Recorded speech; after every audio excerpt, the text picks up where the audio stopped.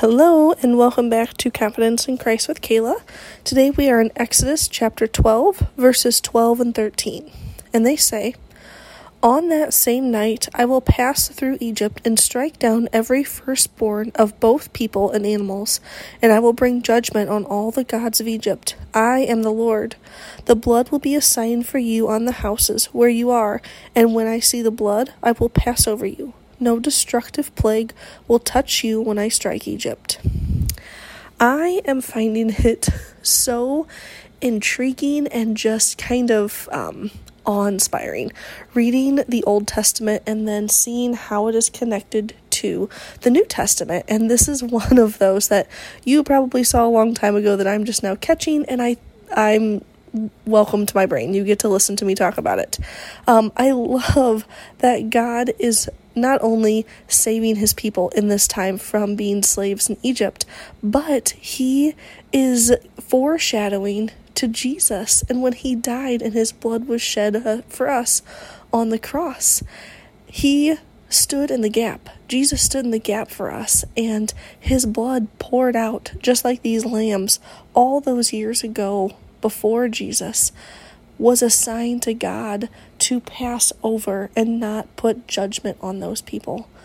You and I are covered not by the blood of an actual animal lamb, but by the blood of the Lamb of God. And just like God passed over and didn't let the plagues destroy his people in Egypt, he will pass over us and see us through Jesus' righteousness and not let destruction come to us. Once we have Jesus in our heart and we are part of God's family, we all fit into that. What an amazing gift that is. And what an amazing way for God to tell us. The story of Jesus is all throughout the Bible, Genesis all the way to the end. And it's just, you have to kind of open your eyes to see it, and you have to, just like this, like kind of read between the lines and see what God actually means.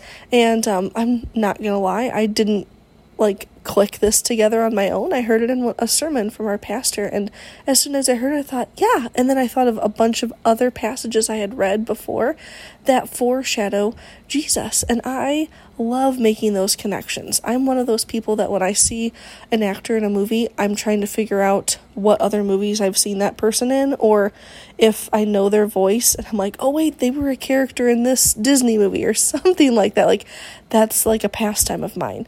And I'm finding that I can do that in the Bible. So if you have those kind of quirks and tendencies like me where you like to connect things like that, start digging into the Old Testament and watch how God kind of whispers to us all the things that are going to that are foretold about Jesus. What confidence that gives me personally in just the words of the Bible, the truth of it, and that it's God breathed, because he was telling us so many years ago all about what Jesus was going to do for us, and we just have to read it and pray over it and allow the Holy Spirit to open up our eyes, and he will, and we can have confidence in that.